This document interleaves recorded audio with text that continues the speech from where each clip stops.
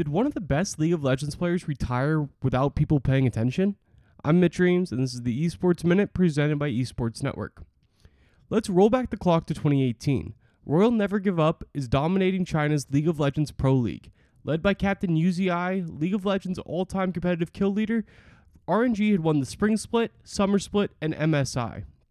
While the team was upset by G2 in World's quarterfinals that year, there was no doubt that RNG and UZI were among the best in the game. Now, just 2 years later, with UZI only 23 years old, he's nowhere to be seen.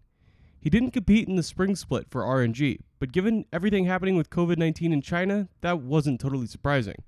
But today, RNG released their Summer Split roster, and UZI was still absent. He hasn't signed with another team, and he hasn't made any official statement on his future.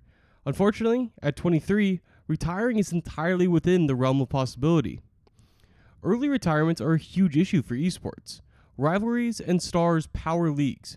Esports already has fewer rivalries than traditional sports, as there is so much roster turnover year to year, and now star power appears to be equally as fleeting. UZI's career started when he was 15, and now may have ended at just 23. 8 years is actually an insanely long career in League of Legends, but it's not long enough. Imagine if the biggest stars in other sports only played 8 years.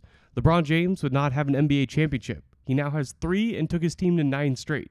If you start Messi and Ronaldo's soccer careers at their senior debuts and go 8 years in front, they each have just 1 Ballon d'Or.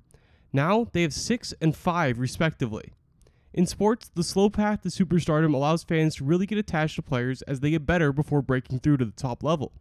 In esports, if stars are lucky, they appear to have a peak of about 3 years from the ages of 18 to 21. For esports to continue its growth, building players into stars will become key.